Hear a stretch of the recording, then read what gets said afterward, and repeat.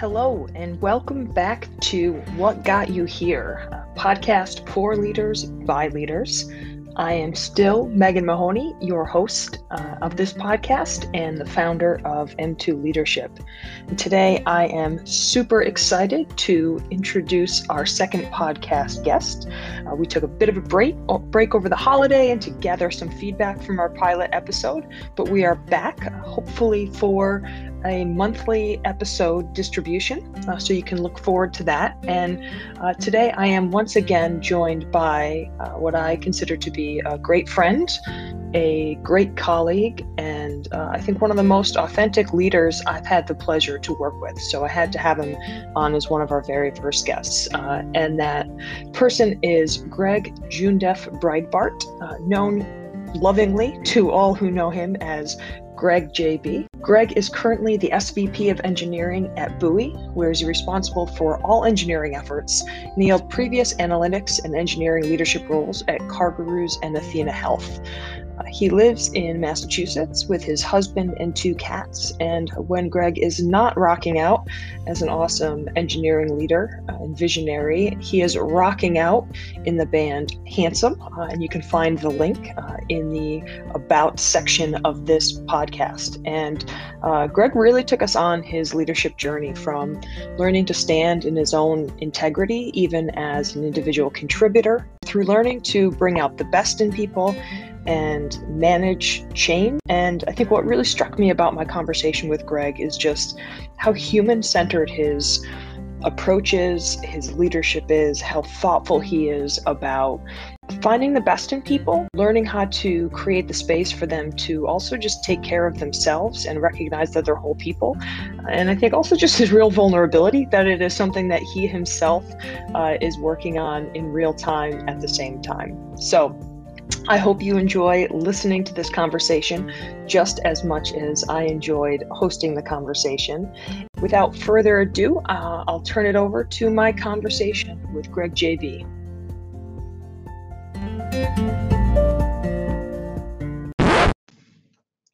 Hi folks, Megan here again. Before we get started with the podcast, I just wanted to let you know that we had a few issues with the Wi-Fi in the last very few minutes while recording the podcast. So when we get to the last few minutes in the rapid fire questions, you'll notice that Greg and our audio starts to overlap, and I am using an editing tool that does not allow me to edit the different tracks separately. But rather than cut out the whole last segment, I just kept it all in there and edited it a little bit. So I apologize for that, but ultimately, it seems that it just made our rapid fire questions just that much more rapid fire. So hope you enjoy them anyways. So enjoy the conversation with Greg.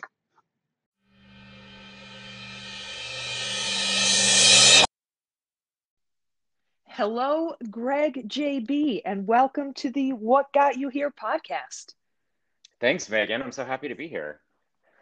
I am thrilled to have you here. I have had the honor and privilege of working with you previously, and while I'm sad I don't get to see your face, in fact, I don't really get to see anybody's face in person anymore, I am psyched to have you here on the podcast, and as I noted as we were prepping, just like super excited to learn more about you and your journey to becoming the leader that you are today, which I know is a pretty great one.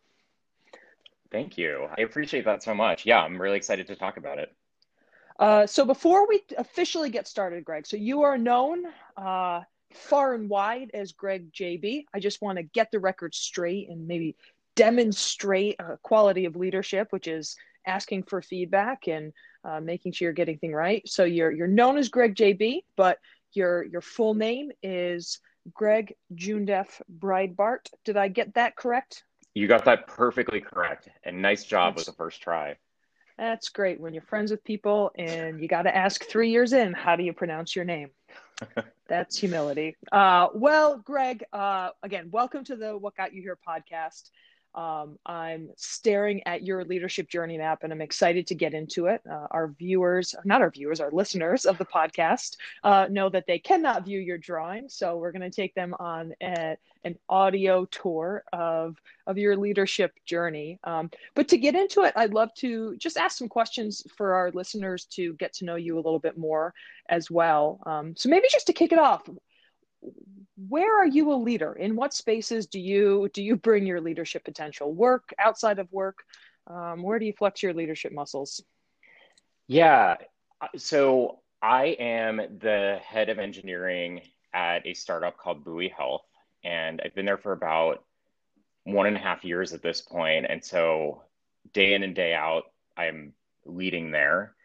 I think outside of work, there are a couple of spaces. One, which is very near and dear to me, is music. And so within my band, and it's it's a little hard to call myself a leader there at the exclusion of my bandmates. I think we're all sort of leaders in our own way, but that's a really important activity for me. And I think we as bandmates all sort of take turns, and I've certainly learned a lot about leadership through that experience.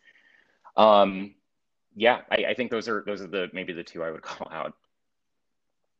I love it. Yeah, I was reflecting after our pilot podcast with Claire, which I know you listened to, and I realized I had zeroed right in on asking people where they work, and we're all so much more than our jobs, right? Which is part of what this podcast is all about: is how are people informed by all of their experiences outside of work as well. Yeah.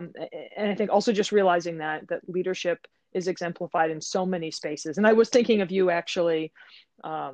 Sometime in the past week, or maybe it was month, I don't know, it's the pandemic brain, but I was reading an article about the Foo Fighters, Yeah. and I adore Dave Grohl, and I was just reading this somewhere in the article, I think it was the New York Times, them talking about Grohl learning to step into his role as a leader of the Foo Fighters, and they just like needed him to be a leader and help them make decisions. And it was, you came to mind. And I don't know your bandmates, I don't know if like you would be considered, right, the lead leader of your band, but just realizing that's another space where people need to step into leadership to help bring a team along.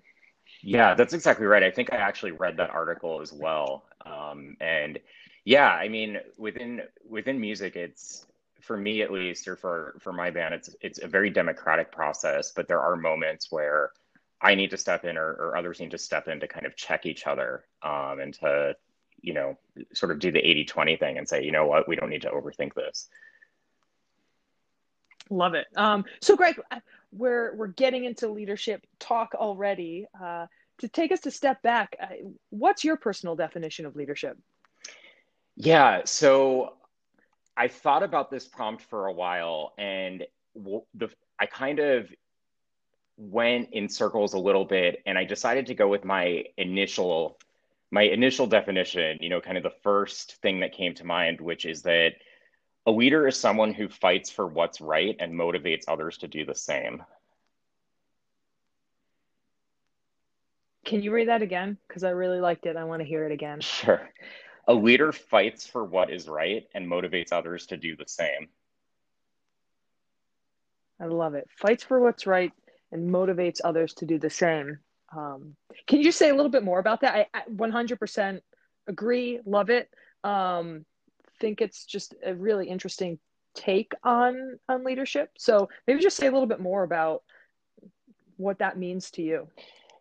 Yeah, so the leaders that I've had and have looked up to in the past and have learned a lot from are folks that I've seen really represent themselves as individuals and represent themselves very authentically, and have really made an effort um, to help bring me along, and to not be they haven't been afraid of standing up and sort of saying their piece, or sharing their opinion, and helping to really push me and push others in the right direction. At work, the way that's manifested is through leaders who have protected me or who have found opportunities for me to get uncomfortable, um, outside of work. That's manifested in, um, I guess my dad is someone who I look at who, has always sort of done or tried to do the right thing, and even if it, it wasn't a popular opinion. So I guess those are some of the things that I've thought about, or I did think about when putting this definition together. Yeah, I think one of the things that struck me was, I think just noting, leaders in the fight for doing what's right. I think you used the phrasing, aren't afraid Yeah, to do that. And I would add to that, sometimes leaders are, right, and do it anyways despite being afraid. absolutely. Yeah. And I think that's one thing, and maybe we'll get to this a bit when we walk through the journey map, but I think in my own experience, I've been really afraid in certain situations to speak up and to do what's right, and it does take an extra source of energy and extra motivation sometimes to do that. Yeah, one of the words that I wrote down and circled as you were talking is the word integrity. I mean, that really just jumps out to me in your definition, and knowing you doesn't surprise me at all that that is a theme within your definition of leadership. Because to me, I think one of the things that, as a coworker of you, when I developed a work crush on your leadership persona, it was seeing the way in which you just brought integrity and authenticity to everything that you do. And actually, I've been inspired multiple times with you. Uh, Secret to let our listeners in on, multiple times, just by seeing you, despite perhaps being afraid or not, I don't know, just stepping into hard conversations for the sake of what's right. Right. And for me, I learned a lot uh, watching you do that. Being like, I remember just kind of like, damn, I can't believe he like could speak up like that in a meeting, or just like went in that person's room and said that thing. I never would have done that. I really very much So I, appreciate that, and that is extra motivation for me to make sure to not break your heart now that I know you have a crush on my leadership persona. yeah, that's why I bring people on this podcast, just to scare them into never Yeah. breaking my heart. So you're onto my game, Greg.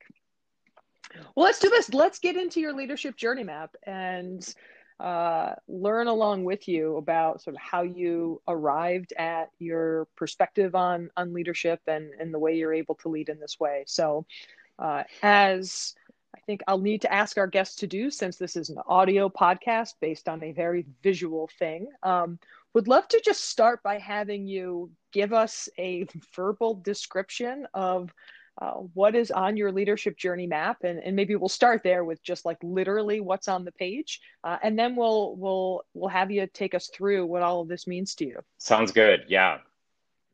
All right. So on the page, there are a bunch of icons, and I'm looking at a PDF version of what I generated in a piece of software called Draw.io, which I use to build system designs and org charts and all sorts of things. And I told Megan earlier that I'm an awful visual artist and drawer. So I thought this was really the best way for me to create a map. And so there are a bunch of different icons.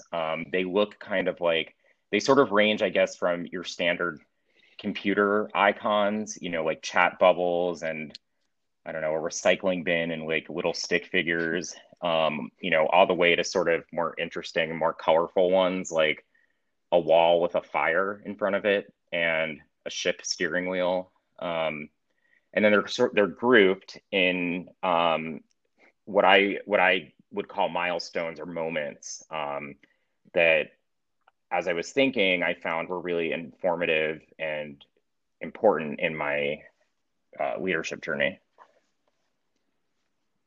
That's great. I am very excited to learn more about the fire next to the wall, among other things, as well as what looks like a farmer somewhere in there, perhaps, and some construction workers. There's also a person in a potted There's plant. there's a person in a potted plant, and I think somebody running towards a Champions Cup or something tied to their That's head. right. So there's a whole lot of good stuff to be learned here. So let's get into it. It begins with a stick figure that says "It's me, Yep. Greg," which which I love. So Greg, what I would love to just jump into this in whatever way you would like to. What I was thinking was maybe just bring us through the map. You don't necessarily have to go into deep detail on all of the different sort of aspects of your journey here, but if we were sitting down and I said, Greg, take 5 minutes to take us through this journey map, we'd just love to have you do that in your own words, and I'll probably ask some questions along the way, and then we'll take some deeper dives into some of these different crucible moments and some of their themes following that. Sound Yeah, that good? sounds great. All right.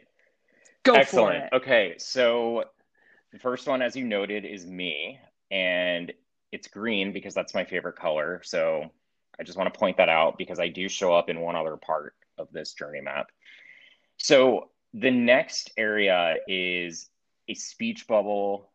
It's a little icon of a robot and a book. And this is really, I had to think back and I wanted to really start before my career to see what I felt like informed my path. And when I was younger, one of the first things that I sort of remember, in my like early adolescent years, I guess, is that I actually taught myself how to write code. And I did that because I was part of this online community called IRC, which stood for Internet Relay Chat. It's rarely used at this point. And it was something that I just discovered one day and was really interested in not just the other people there, but actually the way that some of there were like robots that sort of controlled different chat rooms and that type of thing.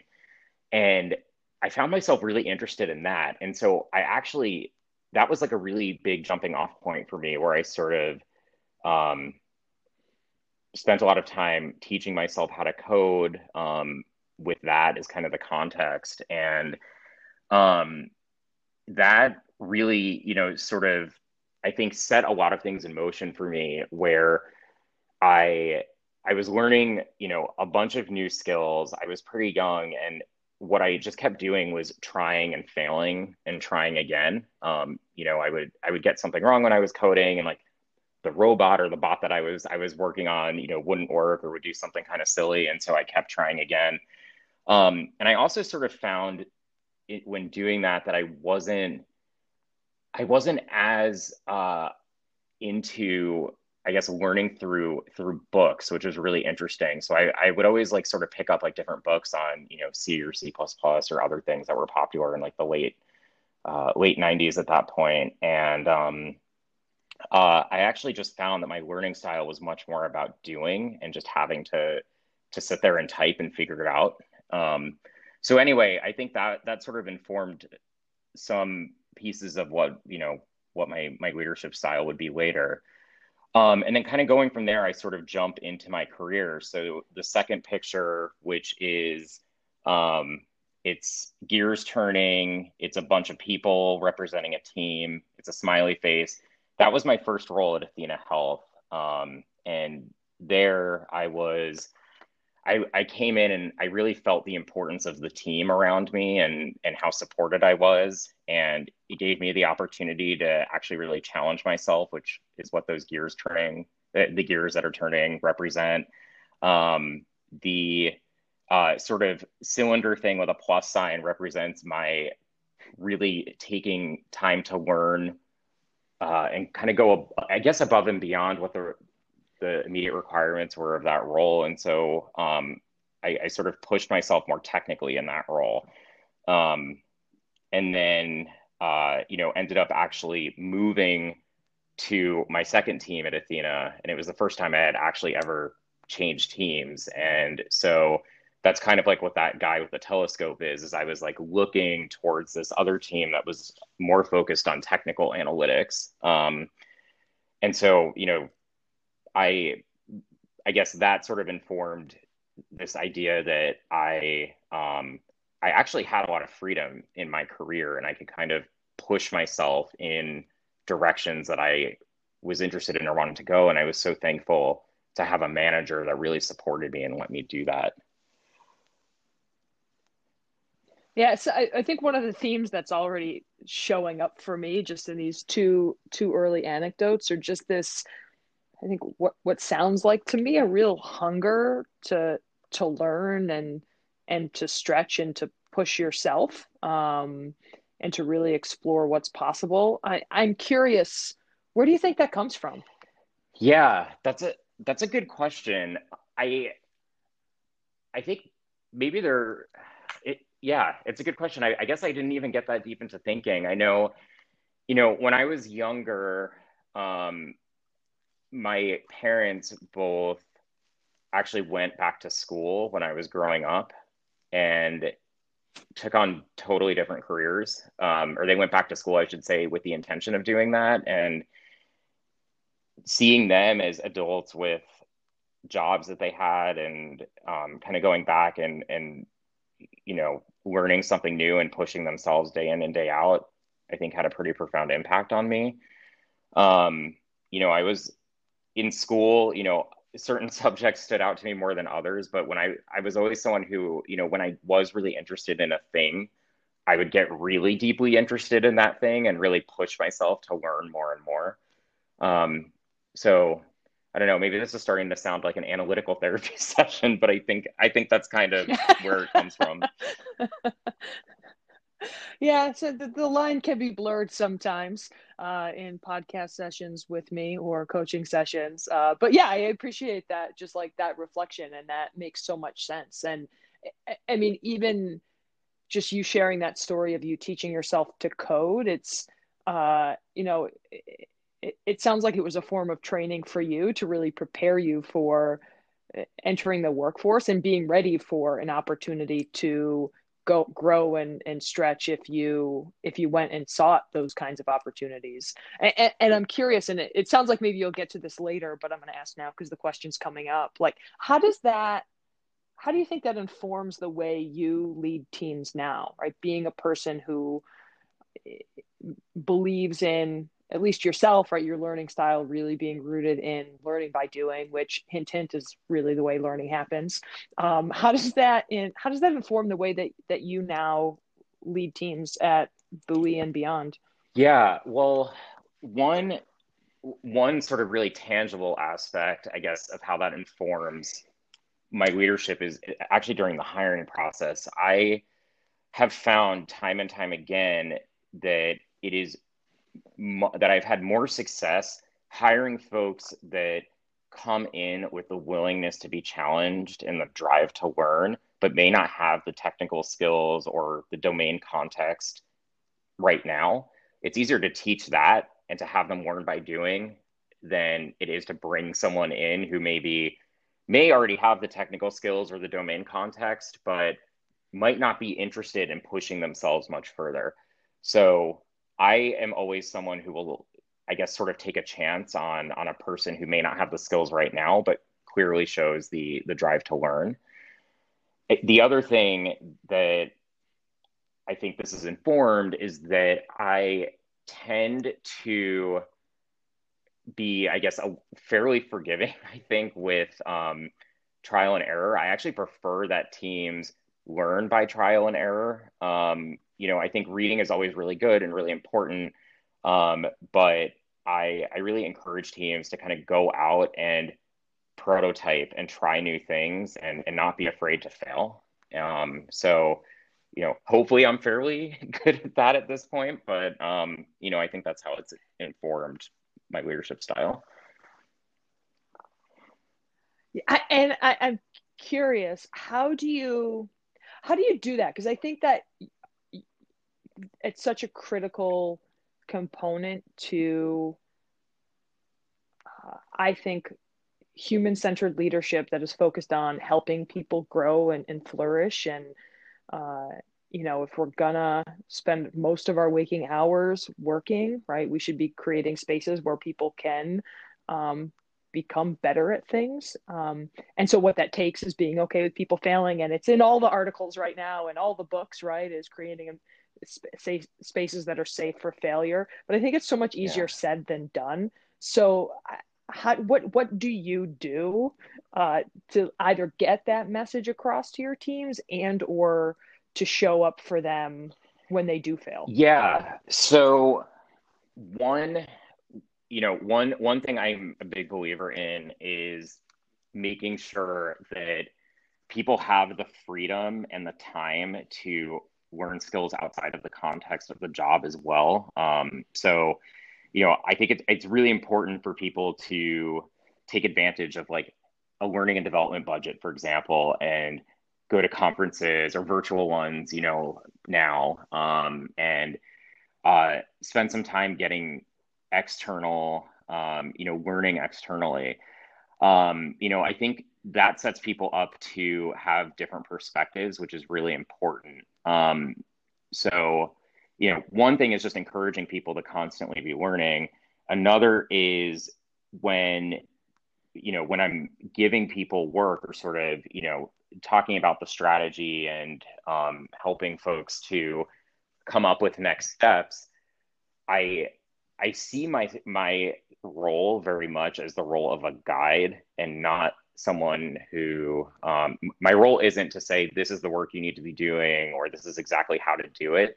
In many cases at this point in my career, I don't know the right answer. I don't know exactly how to do the work because my scope is just it's large enough at this point where I'm not going to be the expert in every area. And so seeing my role as the guide allows me to, really ask a lot of questions in one-on-ones and, sort of coach people and help them to come um, to different conclusions. And, so I guess I think that's, one way that I think about helping people be okay with failure is we'll often spend times working through situations together in one-on-ones or in team settings. Another way is, in helping to, I call it protecting the team, but, really helping to set expectations with other leaders across the company. And so, there what I'm doing is explaining that it's going to take us some time to get this right, or this is going to be a really iterative process. I'm a huge proponent of iteration and not, releasing things or doing work in kind of these big bang approaches.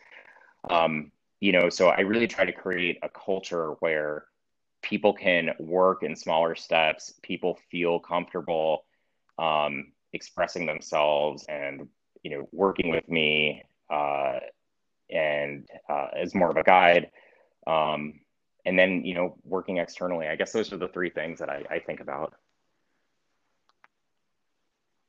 Oh, I love all of it. And one of the metaphors that came to my mind that someone shared me with one time is, I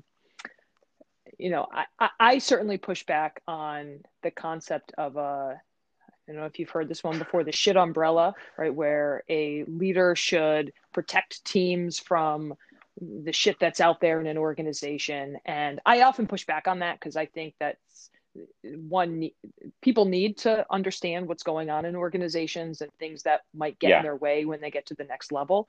So maybe more of a shit filter. But one metaphor that somebody shared with me that came to mind as you were talking is thinking about the role of a leader as a snowplow, right? So you're you can push away some of the sort of extraneous factors, or if not push away, almost ready the organization for the path that your team is going to take, right? And this path might take more time because we're trying to get it right and we're learning.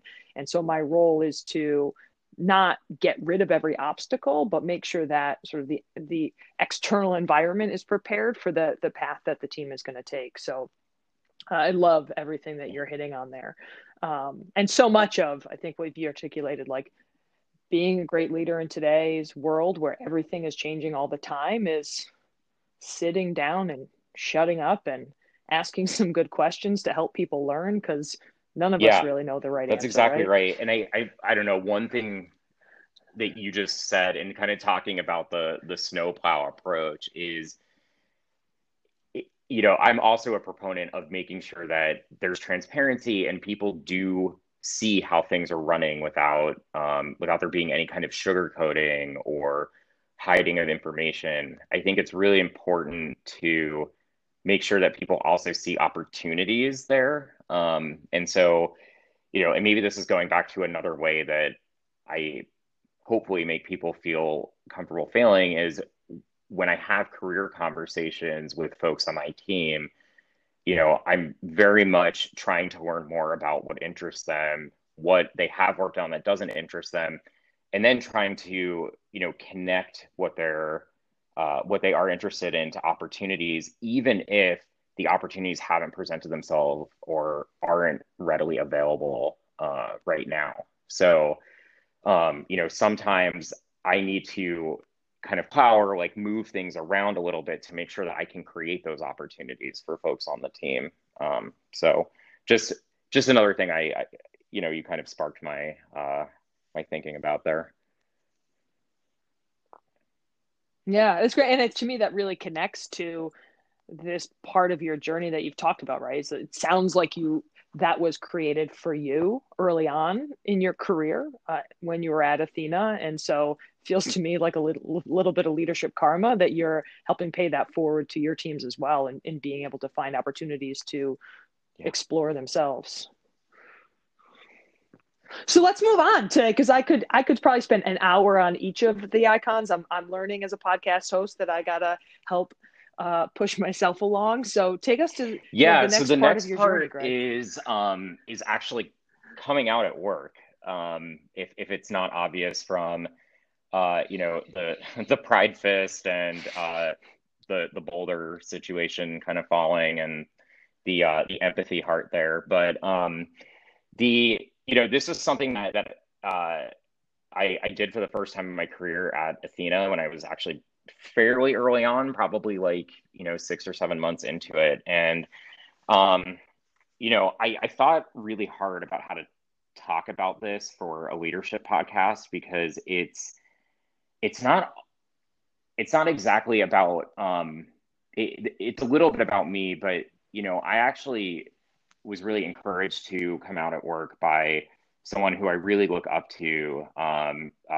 This woman, Beth, who I worked with at Athena, and still stay in touch with today, who really encouraged me to feel comfortable coming out at work, and she actually ran the ERG at Athena, and it was something that it got to a point where it was something that I was thinking about all the time, and was obviously quite worried about it and nervous about how it could impact my career, and I sort of took that plunge, and I think for me, it really solidified just how I guess how difficult it is to do that. It also was incredible for me to feel comfortable around. Um, I guess sort of it was a trust moment for me, and it was a moment where I learned to trust other leaders and start to identify qualities of leadership that were really good. I think in this case it was really about empathy, and that has really, I think, been a big that was a big milestone in my career that allowed me to be more empathetic and to try to not just think about the professional side of work and of leading, but also the personal side as well. And for me, that's actually been really groundbreaking. I've worked with, I've managed many teams at this point, and there have been a couple of instances where people have come to me and have actually come out or have talked about how difficult it has been in prior parts of their career to be LGBTQ in the closet at work, and it's led to some really good and fruitful discussion and positive change. At I think at CarGurus, where we both work together, I think that would be one example. Yeah, thank you so much for sharing, Greg. And I think for um, I think just being so thoughtful as you always are, but just even in your uh, preparing for this conversation and thinking about the so what for our listeners. Um, so thank you for your vulnerability there, and yeah, as always, you're just ultimate thoughtfulness. And I you related the experience at CarGurus, and certainly I saw firsthand that you're leading by example, right? One, leading by example, and I don't think leadership always has to be by example, but it's something that you did, right?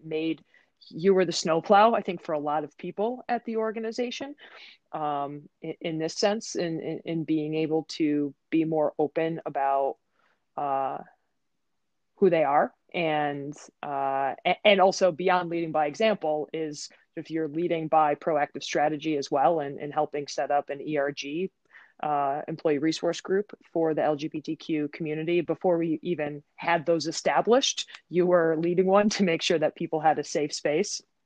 And it sounds like from your story that in part comes from having people that created that space for you, um, That's right. to do Yeah, just that as absolutely. well. I'm curious, from in the experience of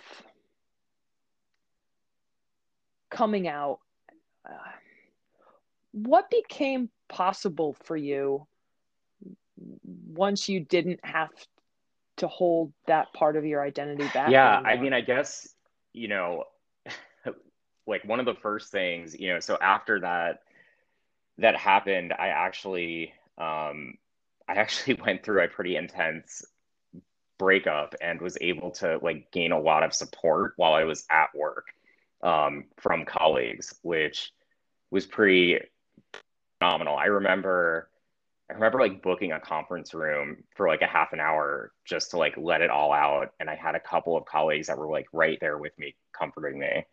And so it was like this ability to like, I think the term now is like bring your whole self to work, but it sort of really felt that way.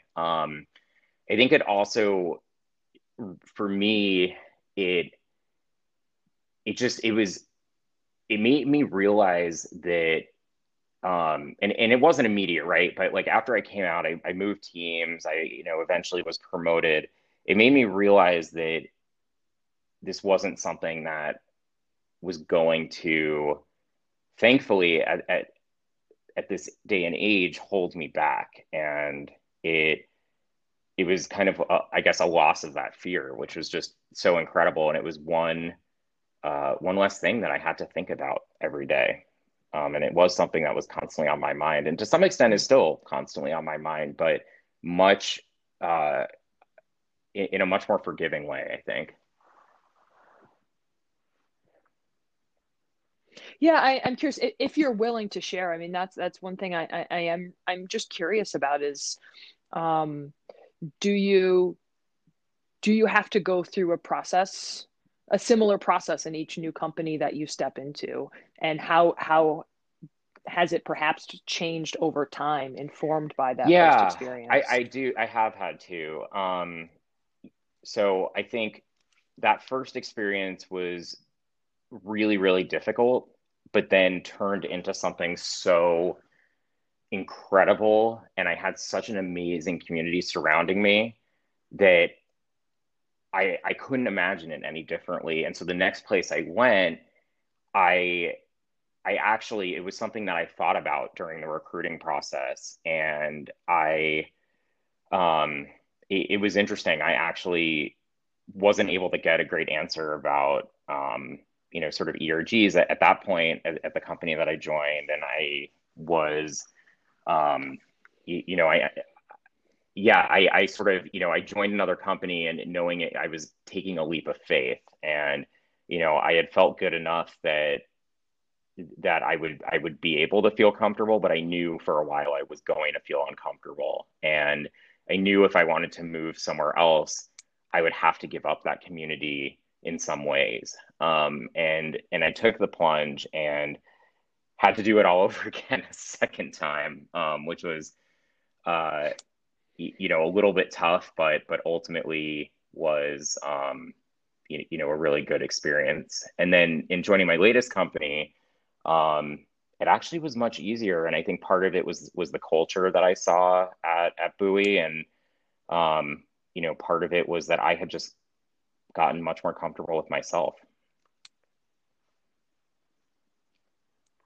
Mm, yeah, and yeah, and I'm hearing both just your own growth there, right, and courage in being more vulnerable, but also I think something to be learned for leaders of companies and organizations is how are you sending a signal to current and future employees that you are an environment where you want people to bring, you said it, their whole selves or as much of themselves as they want to work. And I do a lot of work right now with companies devising diversity, equity, and inclusion strategies. And a big part of that is just if you authentically want to be a more inclusive and diverse environment, what are the signals that you're sending throughout your recruiting process so people don't have to feel a sense of anxiety about That's absolutely being who they right. I are think at the it can go a workplace? really long way during the recruiting process to make sure that everyone feels comfortable to have a diverse group of folks that are on the interview panel have commitments to diversity and real commitments to diversity that are on your website and are really visible. I think that does go a long way. Hmm. And I think you said this right. I think the lessons learned from this experience, I would imagine, or maybe I'm not imagining because you just said it, is um, just what that experience, I would imagine, taught you about leaning into uncomfortable conversations, right? If we go back to our first conversation about fighting for what's right and that not always being easy, and my being inspired by you, just leaning into hard conversations, I would imagine that experience just more generally informs your leadership style and being able to step into the discomfort. Because I'm also imagining there's probably not a whole lot that sort of like compares Yeah, in terms of it's a discomfort great you point, and experience I at think you're work. absolutely right there. It's that definitely is one of the more uncomfortable moments, and yeah, I think that's definitely informed my ability to have uncomfortable conversations. Hmm. Well, thank you for sharing that, Greg. I really value that and appreciate your um, just being so candid and vulnerable in Yeah. this part of your journey. So what's next? I see a Yeah, so farmer, I those see a just represent doctor. different What's going on stakeholders here? actually. And so what I'm pointing out here is that I took on a role. So I mentioned after this first incredible role at Athena, I went onto another team called the Core Analytics team. It was very much a technical team, really working on kind of, I think before the term data science was around, there were some kind of earlier uh, data science like projects that were happening. And the way that this team was set up was that each person, each analyst worked with a different department or a different group of stakeholders. And so where I had been used to having kind of a whole team around me, I now was part of a team, but we were sort of embedded within other parts of the organization. And so, what I really learned there in this role was how important stakeholder management is, and actually how to manage stakeholders, how to set expectations, how to relate to different types of people that have different professional backgrounds, and importantly in a technical field, how to speak about technical things in a way that everybody can understand. So that that's sort of what that analytics like pie chart thing represents, and then those people are just different stakeholders.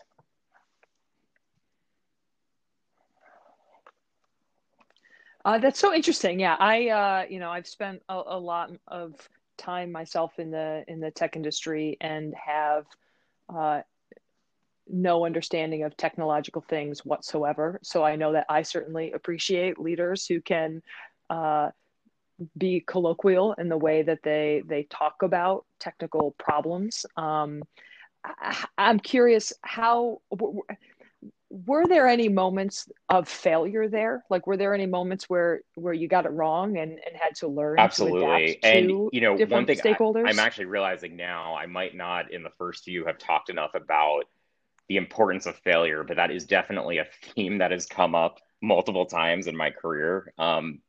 But yeah, absolutely. There were moments where I would need to present findings to more senior leaders at the company. And because of the technical nature of what I was presenting, which was very much very deep knowledge about how claim reimbursement in healthcare works, um, I would find myself talking and people asking me to just constantly repeat or rephrase or say, what is the impact of what you just said? Um, and this happened time and time again. And it took me actually quite a while to really figure out how to talk to more senior leaders at the company that really just wanted an answer. There were times when I would, um, I would, frankly, kind of overpromise things that I would be able to do, not really, knowing whether or not I could do them because I was trying to, um, I was younger in my career. I was trying to please, and I wasn't, I thought I could. I was more invincible. I could figure it out, and I learned the hard way for sure that, sometimes you have to set expectations and not be afraid of disappointing people. So yeah, I think there were a number of different times when I failed or didn't approach things as well as I could have.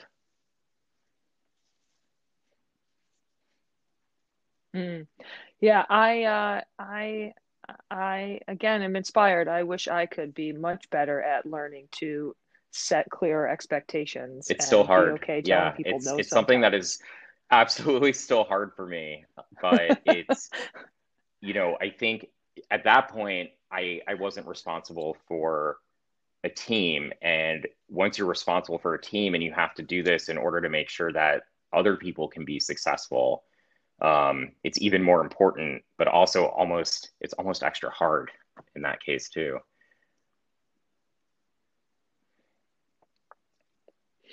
Yeah, and I think one of the things that strikes me here too is it's your reflections on in learning to communicate with different stakeholders as you I think in particular sort of, for lack of a better term, rise in the ranks of leadership and your day-to-day management perhaps lessons, and you your leadership is becoming a communicator, becoming a communicator across silos and bringing team and bringing information from your team back to a wide variety of stakeholders. So just how critical of a learning experience that must have been Yeah, for you to be absolutely. able to And I do think that another well. part of it is also figuring out how to not always how to not always say no. There were I sort of did this thing where I wouldn't say no to anything. And then I think the pendulum swung back a little bit too far. And I was, I would say like, I can't take that on in this amount of time. I can't do this, I can't do that. And so what I actually started to learn is how to help stakeholders, how to find creative solutions to help other people in a professional setting. So where to, you know, work with them to figure out how to potentially cut scope or iterate over and over again. And I think my push for and love of iteration definitely came from this role as well.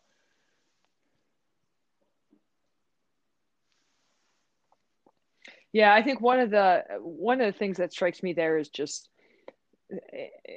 leadership is about people, right? It's yes, there are technical things that your team is creating or analyzing or processing, right? As just as any leaders teams is doing more functional things, but ultimately you're leading human beings, you're leading them to solve challenges, to deal with problems and challenges. And I think that's certainly something I've seen reflected in your leadership. I recall one particular project that you were at the helm of that was one of the stickiest Yeah.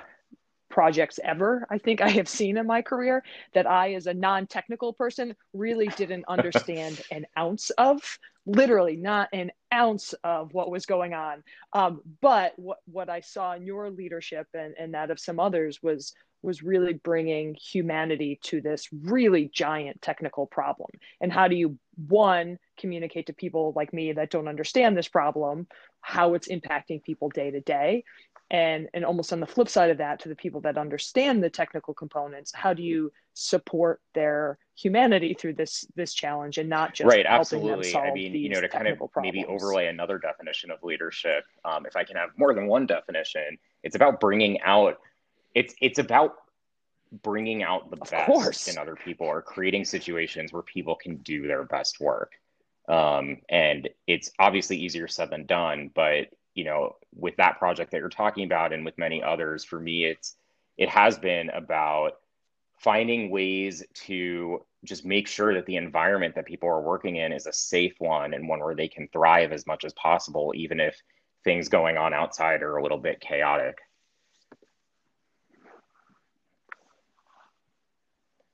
Ugh, I love that definition, Greg. You can have as many as you want because that's a good one too. So what's next? We might not have time to get through all of them. So bring us to the next icon Yeah, that's so most I think meaningful to you that you want to the share. the next one I would go to is, I'll kind of just go through this next row here. So you're actually going down one, which has two people, and that Great. indicates this was really representing my first time at people management.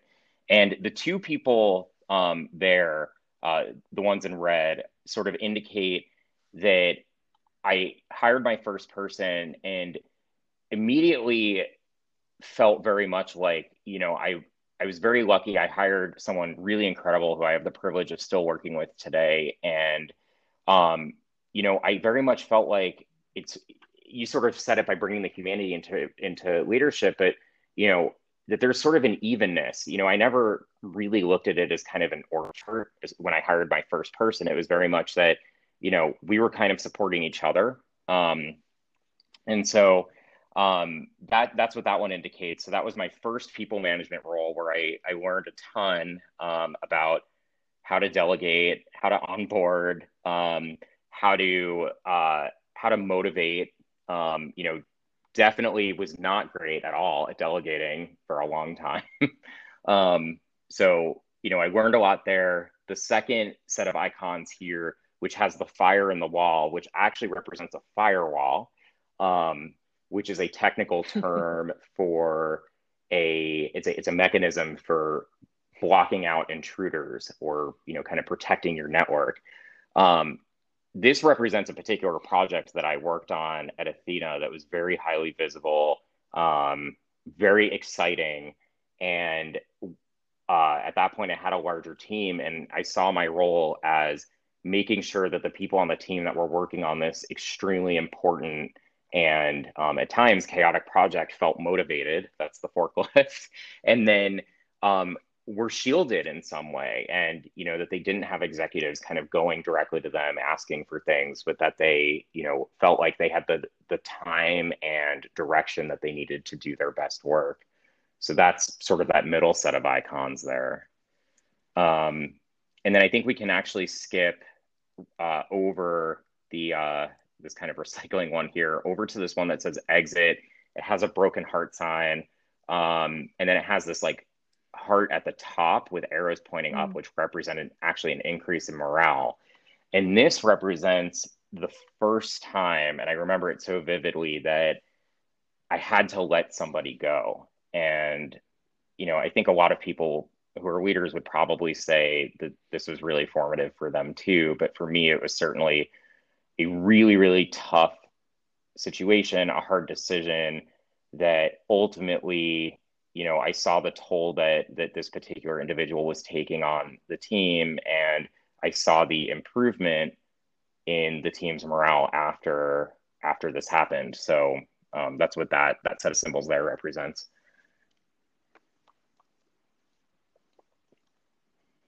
Oh, I I love it. I feel like one, you are a master of metaphor, my friend. And two, like this row to me feels like the people manager development row, right? Leading your first team of people, hiring your first people, figuring out how to do that well, figuring out how to motivate people through a really tough time, letting somebody go for the first time, and uh, the pain that sort of inherent in that process, but also very often the all the positivity that comes from it. Yeah, This feels absolutely. like, And well, actually, people just really management quickly, 101 here, that Greg. the one right before the exit is indicative. The three arrows that kind of look like recycling, and then like with a little share button next to it is I put that there to indicate that I was getting a ton of feedback from all directions during this entire process as I was a new people manager taking on more and more people. And you said this whole kind of feels like your growth as a people manager. I do just want to call out that the way I grew was really just getting constant feedback from folks.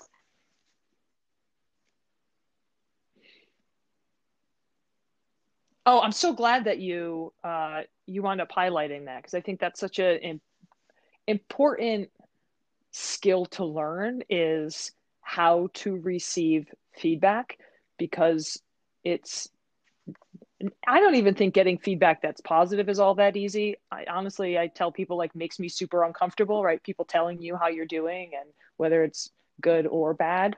I'm curious, can you talk a little bit about your journey of Yeah. learning to receive feedback from It all directions? for me, hearing constructive feedback is I think it's tough for most, certainly is tough for me.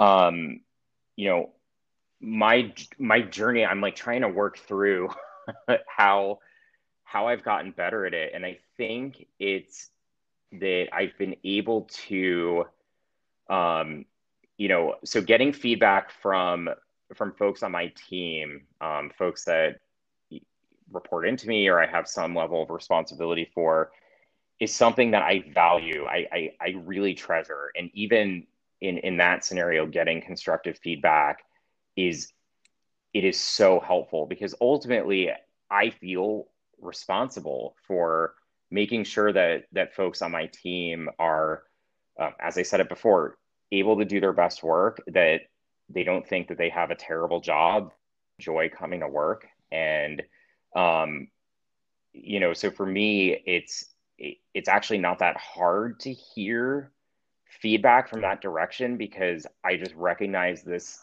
like the importance of improving for the sake of making sure they're taken care of, if that makes sense.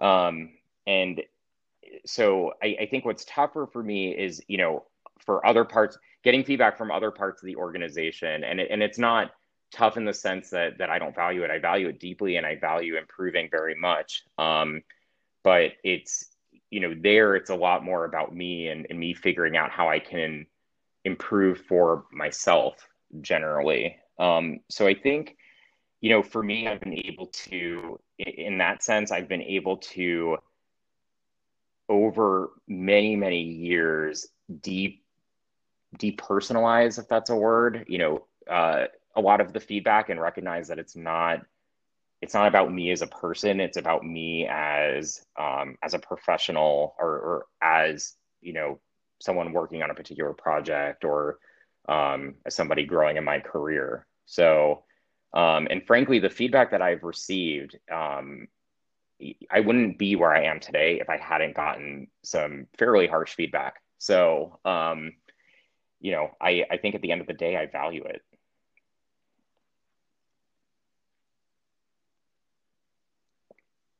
Yeah, I think that's really well said. And I love that you used the word depersonalized. I think that was coming up for me as such a, I think one, I think it is a word. Two, I think as an important, yet another important skill to that you need to develop to become a leader, and a good leader at the very least. And it's a really interesting, I think, needle to thread, right? Which is, how do I take this internalize this, understand what behaviors or skills perhaps I can change, what things maybe I don't want to change, because I can also be my own filter of feedback. And I need to understand that some things I don't want to change about myself. And to your point, it's not about me as a person. It's about, ideally, right? Especially if people are giving me a good feedback, it's about my behaviors and my actions, and how, I can change them for the benefit of the Right. team, those around me, whatever we're talking about. Were there any times, I'm curious, had there ever been instances where you've gotten Yeah. feedback that you didn't agree with There've and been actually had a to discard it? couple, a couple of times, I don't know that I've actually ever gotten feedback that was, really, kind of fundamental in nature that I felt like I've had to discard. I've gotten feedback about, little things that, I think were maybe kind of just in the moment, like, maybe catching me on a bad day or something like that. I think I once got feedback that said something like, pay more attention in meetings. And, they're, like, it's very possible I wasn't paying enough attention in one particular meeting, but I think overall, like, there wasn't a lot of behavior change that came out of something like that. I think a lot of the feedback, but I have gotten really good fundamental feedback before. I've gotten feedback that, sometimes I need to dive deeper to understand or to like really dig into problems. I've gotten feedback that I shoulder too much work and I'm not delegating enough. And that's feedback that I've been able to actually build upon and learn from and take to heart. Um, but yeah, I guess I haven't gotten a ton that I've felt has, been not useful in some way.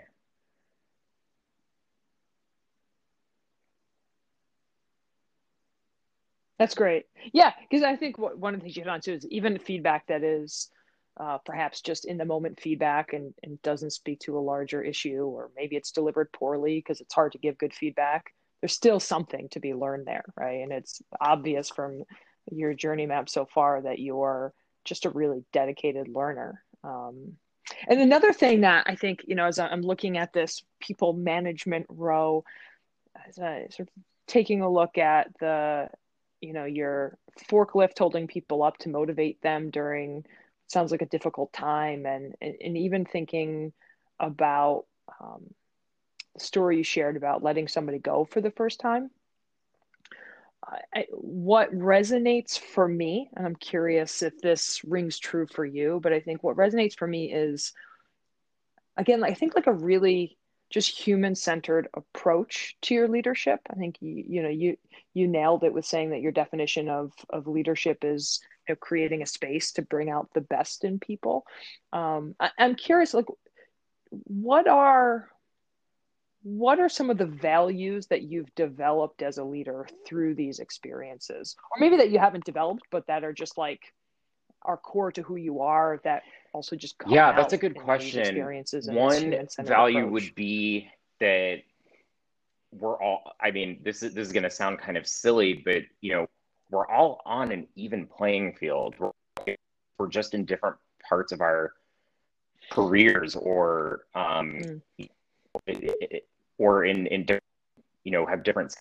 And I say that because I never think of myself as the, this might be kind of controversial for some listeners, but I don't I don't really think of myself as, kind of the best or the head of the pack, or anything like that. I see myself as, again, a guide and someone who's there to help people along. And maybe that's more about sort of the servant leadership mindset that I do absolutely subscribe to.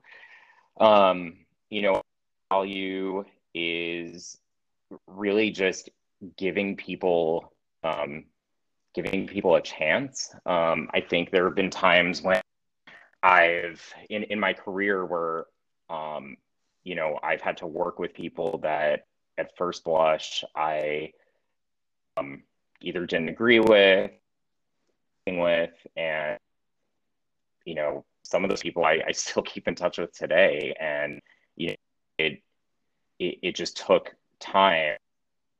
It was just a particular situation or circumstance when I met that led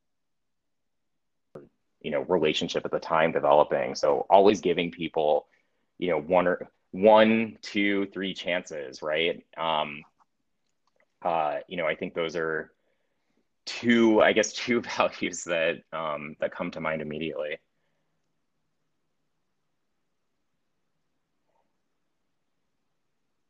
Oh, I love that.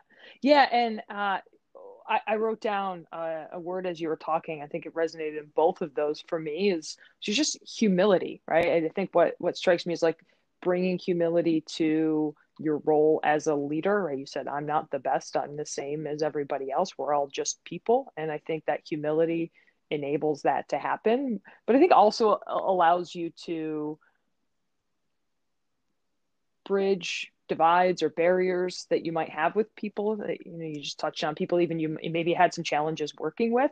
Just giving, I think humility and giving Yeah, people the benefit of the doubt go hand in hand, because who among us hasn't had a really bad day or a week, right? I didn't get enough sleep on Wednesday night and I was a grumpy Gus on Thursday, and I needed everybody around me, or at least virtually around me, to have some humility and give me the benefit of the doubt that day, right? My husband included. So I love that you bring that to your leadership, regardless of whether it's somebody on your absolutely. team or And somebody that you're it's trying so to build a important, relationship with. especially if I think back to, and I hope it's okay to say this on the podcast, but the dumpster fire that was 2020, every, oh, thank you. Thank you.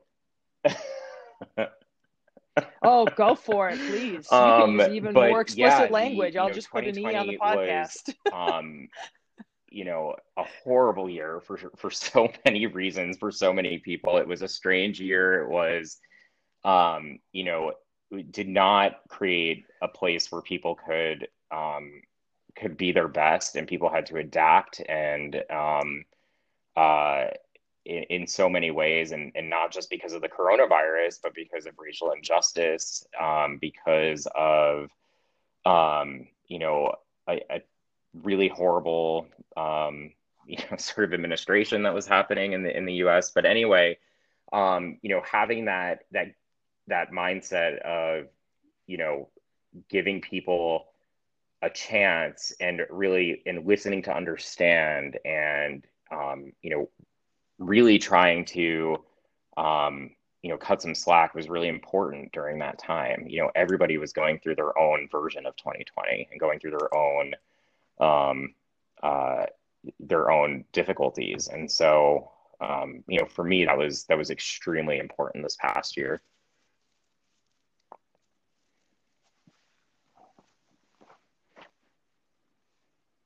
Yeah, so well said. Yeah, I think that it needs to be said, right? And I think that um,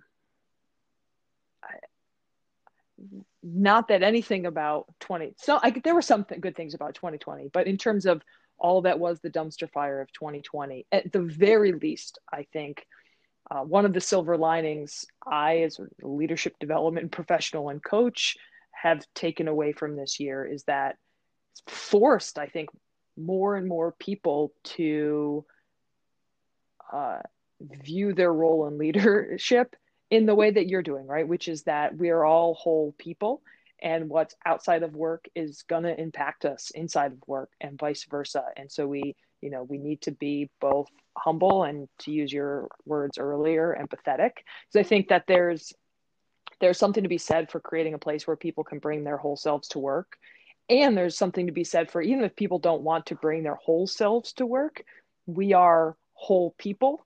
And what's going on outside of work is going to impact us every day. And what's going on at work is going to impact our lives outside of work. And we really need to recognize that um, when we're leading other Yeah, people, because we yeah, have so much absolutely. influence and And I impact actually on just their thought whole about two lives more as a values result, that I'll right? talk through really quickly, that are important to me, because I was sort of thinking more in the back of my head. But one is transparency. I Oh tend to yeah. be very transparent with folks on my team. Sometimes to a fault, I would say, where I just think it's so important for everyone to be working off of the latest information, even if it's not technically public. I just find that it builds trust and it gives people what they need to anticipate.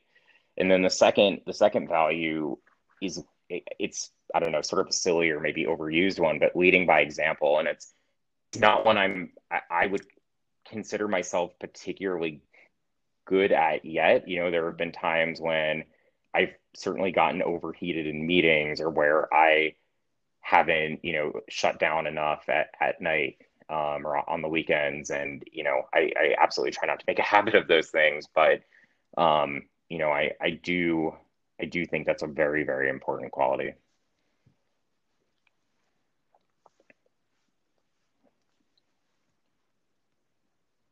Yeah, so well said. I love it. And yeah, I think I always wonder, can one be too transparent, right? And I think Yeah, you can probably be transparent unskillfully, right? But I think to me, I would push back on the notion that you can be too transparent if you're being thoughtful in the way that you're being transparent. Because I think, as we talked about a little earlier, it's just like, to me, it just becomes right, leadership development right. for those around you when you can be really open and honest about the reality of what's going on. Ugh, I love it, Greg. So let's do this. Let's go to this last row of uh, icons that you have, and maybe bring us through those in the same way, and then we'll do Yeah, that sounds a good. similar thing So and double this click first set of on what icons comes up for both here of us as we go through these. are a ton of different people, a lot of people. That represents really this is representative of my last role at Athena, where I all of a sudden had a team of, I think it was about 25 people. I had really multiple teams at that point under me. I think the most important part this diagram though is managing change. And so this like other forklift and then this person who's running with a trophy attached to his head are really about finding, lifting people up, finding people's motivation and helping them to get through change. And the change here was that, I was all of a sudden responsible for a much larger team and had less time to spend with each of the directs that I had had for a few years at that point.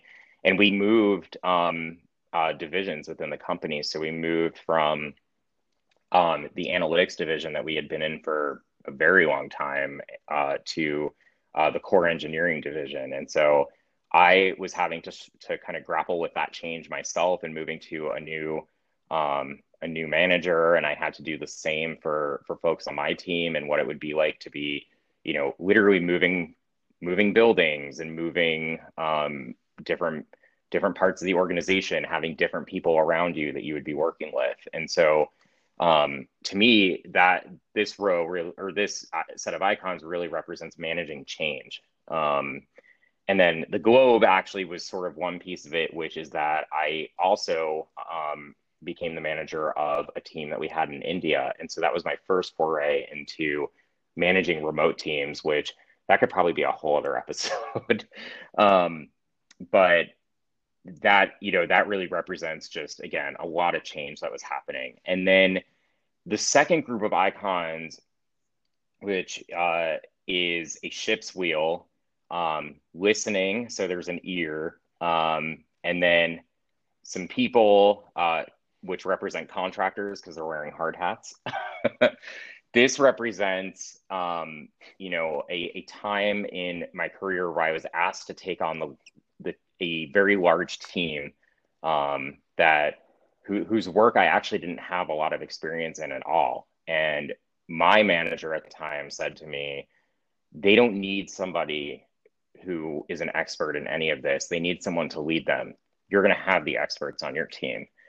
And so this represents that moment in my career where I was really uncomfortable because it was the first time I had truly taken on an area that I didn't have expertise in and had to navigate leading through that. And this last set of icons here is actually my move to Bowie, where this first one, this like sort of risk rainbow thing happening, is sort of represents that I took a risk. It was really the first time in my career I felt like I was taking a pretty major risk. It was a smaller company. It was, it had a really important mission, but, sort of was unclear. It was, a startup, unclear what the next round of funding would look like, that type of thing. But I was so compelled by the compassion that I saw in everyone there, which is that heart being held by the hands. Um, that ultimately I went over there, and the other piece of it that was challenging was I was again moving into a role where there were pieces that I understood with great depth, but there were also pieces that I didn't have as much depth in, and that sort of represents or is represented by that potted plant with a person in it.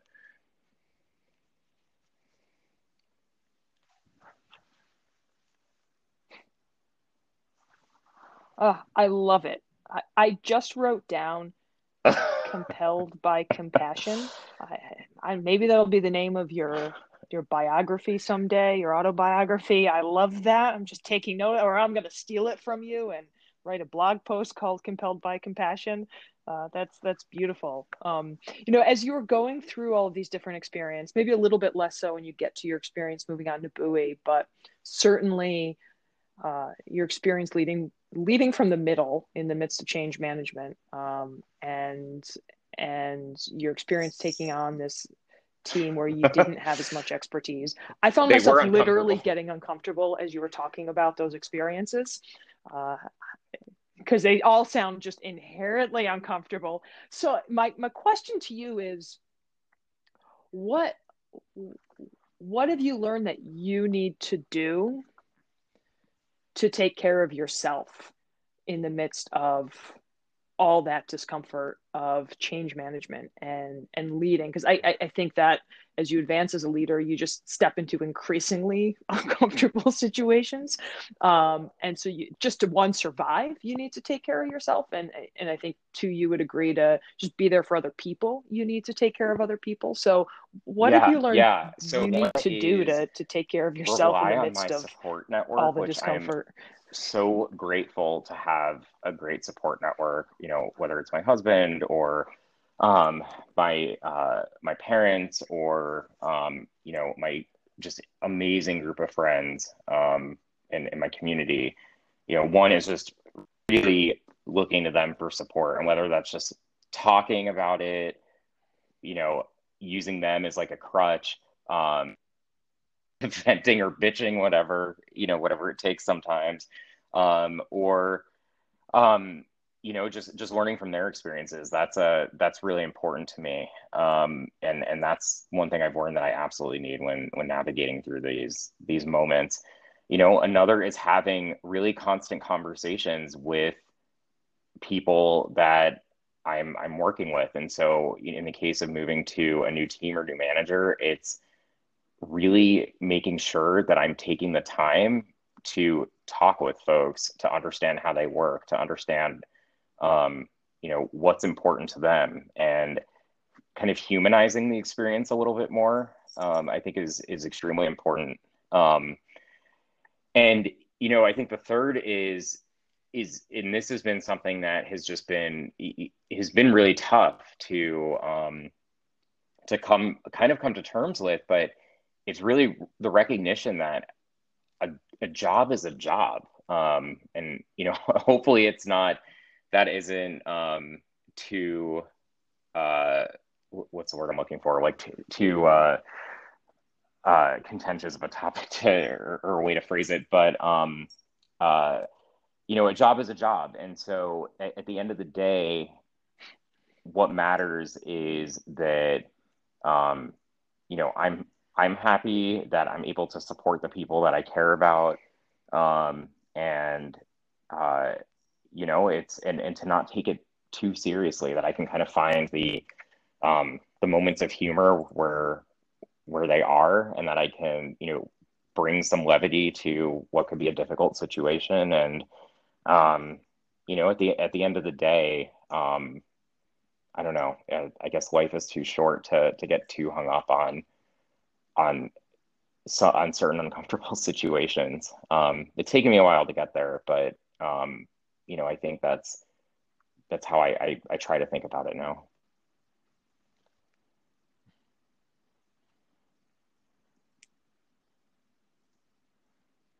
I love that. And I'm curious, how are you translating that now as you're at Bowie, and you use the term compelled by compassion. I mean, you are at certainly a for-profit company, and you are at a company that really is mission driven and heart centered. You have this heart here. How is your leadership evolving, right? With the understanding that a job is a job, It's and you're becoming now in this space where more you're doing focused mission driven on work. How's your leadership really, evolving? I guess the phrase I would use, it's more focused on taking care of others, and it's more focused on making sure that I guess I said it before, but making sure that other people have what they need to be happy and to do their best work. So sometimes that's me encouraging people to take more time off. Sometimes that's me, stepping in and occasionally writing code to help get something done that I think is really important for the mission of the company. But ultimately, I need to make sure that people are not overworked, and so sometimes I need to step in and actually help there. Sometimes it's about putting up more boundaries and trying to lead by example that way, and making sure that I'm logging off at the end of the day, or that I'm kind of pushing something out an appropriate amount of time when I don't feel like it's urgent. So I think it's more now about trying to set an example that others have set for me. And it's about making sure that the team, is able to not only focus on work. I will never say things. A lot of leaders will, that I've seen will talk about and try to motivate people to work, 24/7, it seems like sometimes, and we'll, talk sort of, a ton until they're blue in the face about the importance of the company's mission and how people just need to kind of, really push through and certain things just need to get done. And,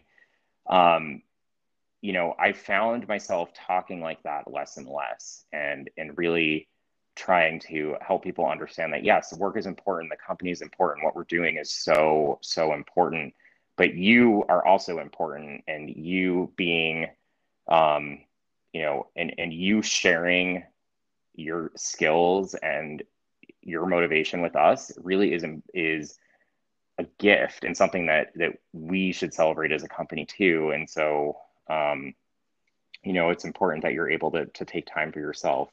I'm not sure how eloquently that was said, but I think that's sort of how I've evolved.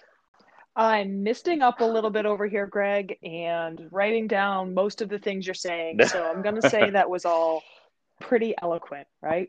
God, I want to work for you, Greg. I don't want to work for anybody ever again, but maybe I want to work for you. A leader who says you are a gift to us, right? You and your skills and the time that you give us are a gift. I think what a beautiful sentiment to have to the people that really are working so hard. Because I think one thing you and I both agree on is people are Right. inherently purpose driven, right? Whether it's a mission driven organization or not, right? People want to do good work. You have to give them a reason not to want to do good work. So to acknowledge that first and foremost and say, to be able to do this, you actually need to take care of yourself and be a person outside of this place too. And I also love that you've acknowledged that you're working on this yourself. A lot of leaders, and I've seen this every single place I've been, and I see a lot of leaders that revere, I hate using names, but will revere folks like Jeff Bezos or Elon Musk, or, sort of people that, have certainly built incredible businesses in so many ways. And certainly in the case of Elon Musk are doing things that have such important and great impact. And I've always found myself struggling with that. And, as I've thought about my own, how I define myself as a leader, there was a time when I sort of, I knew I didn't really look up to, those people. And I felt sort of guilty about it, or like, do I have any place like calling myself a leader, being a leader, if I don't look up to these people who are sort of generally revered as great leaders? And I, I've always struggled because I found, to me, there's such an arrogance in their style in some ways, and that has just always been such a turnoff for me. And I think, um, I've finally gotten comfortable, sort of, not being afraid to say, hey, folks like this are great and have done, really great things, but I actually don't consider them, role models of leadership in my opinion. So that's like another evolution for me, I think. I thank you so much for sharing that. And I would say the world needs more exemplars of leadership like you, right? Who are leading from this place of integrity and your values, and really, I think in all of what you've articulated, really discovering what human-centered leadership can look like. And I'm heartened to hear that you're more and more finding security in that being your leadership style, and knowing that there is a place for that in the corporate world in particular. I think I shared this with you. I don't think I've shared this with our listeners yet. I sent out a query to people, and I said, who do you want to hear on this podcast? And 201, Oh my the first group gosh. of people that I reached out to, every single one said Greg JB first and foremost. So that's real, man. If you need the feedback, that's the real I really feedback. appreciate that. So Wow. keep being I'll do my you, my best to keep being friends. me. Well, Greg, this has been just a delight. My heart and my soul are feeling really full right now. I've certainly learned it. Before we wrap up officially, I would love to hit you with our 7 rapid fire questions, where I'll just ask a Yeah, question, let's you give go me for the it. answer that comes to mind. Sound good? Okay. What Empathy. is one word, Greg, you associate with leadership? What is the most important skill for a leader Self-confidence. to develop? What is one thing, a skill, etc., not necessarily work or leadership related, but it can be. So what is one thing that you Huh. are currently And it learning doesn't need or to be working related to towards? leadership. I guess I'm learning to be a better songwriter, if I can say that, because that's something I'm very actively working on. You can certainly say that. I love that. Bring your rock and roll into it. Who is one leader, alive or deceased or fictional, Ooh, you'd want to have a Stacey Abrams. conversation with over a long dinner or a hike in the woods? Nice. What is one movie you Okay. do or would So reference as an example of leadership I in action? love movies, but I'm terrible at remembering them. If I gave you a song, would that be okay? Or do you want me to pick a movie? Song is Rebel Girl by Bikini Kill. okay. I'm going to go listen to that after. What is one book, podcast, or I would resource recommend How that I you'd Built recommend for This someone by Guy interested in learning Raz. more about leadership? It's not only about leadership, but there are so many moments in every episode where the person being interviewed, typically someone who has founded a really amazing or interesting company, where they've had to go through a really difficult or multiple difficult moments. Many of them have inspired their leadership style. So I think that's a really good one. Nice. Well, Greg, I have taken up so much of your time. Thank you for this. Thank you for your candor, your vulnerability, sharing so much of your journey, lessons learned, honesty with us. I really Like I appreciate it. said, This I has been think we tons need of fun. more Thank you so much, leaders Megan. like you out there in every sector.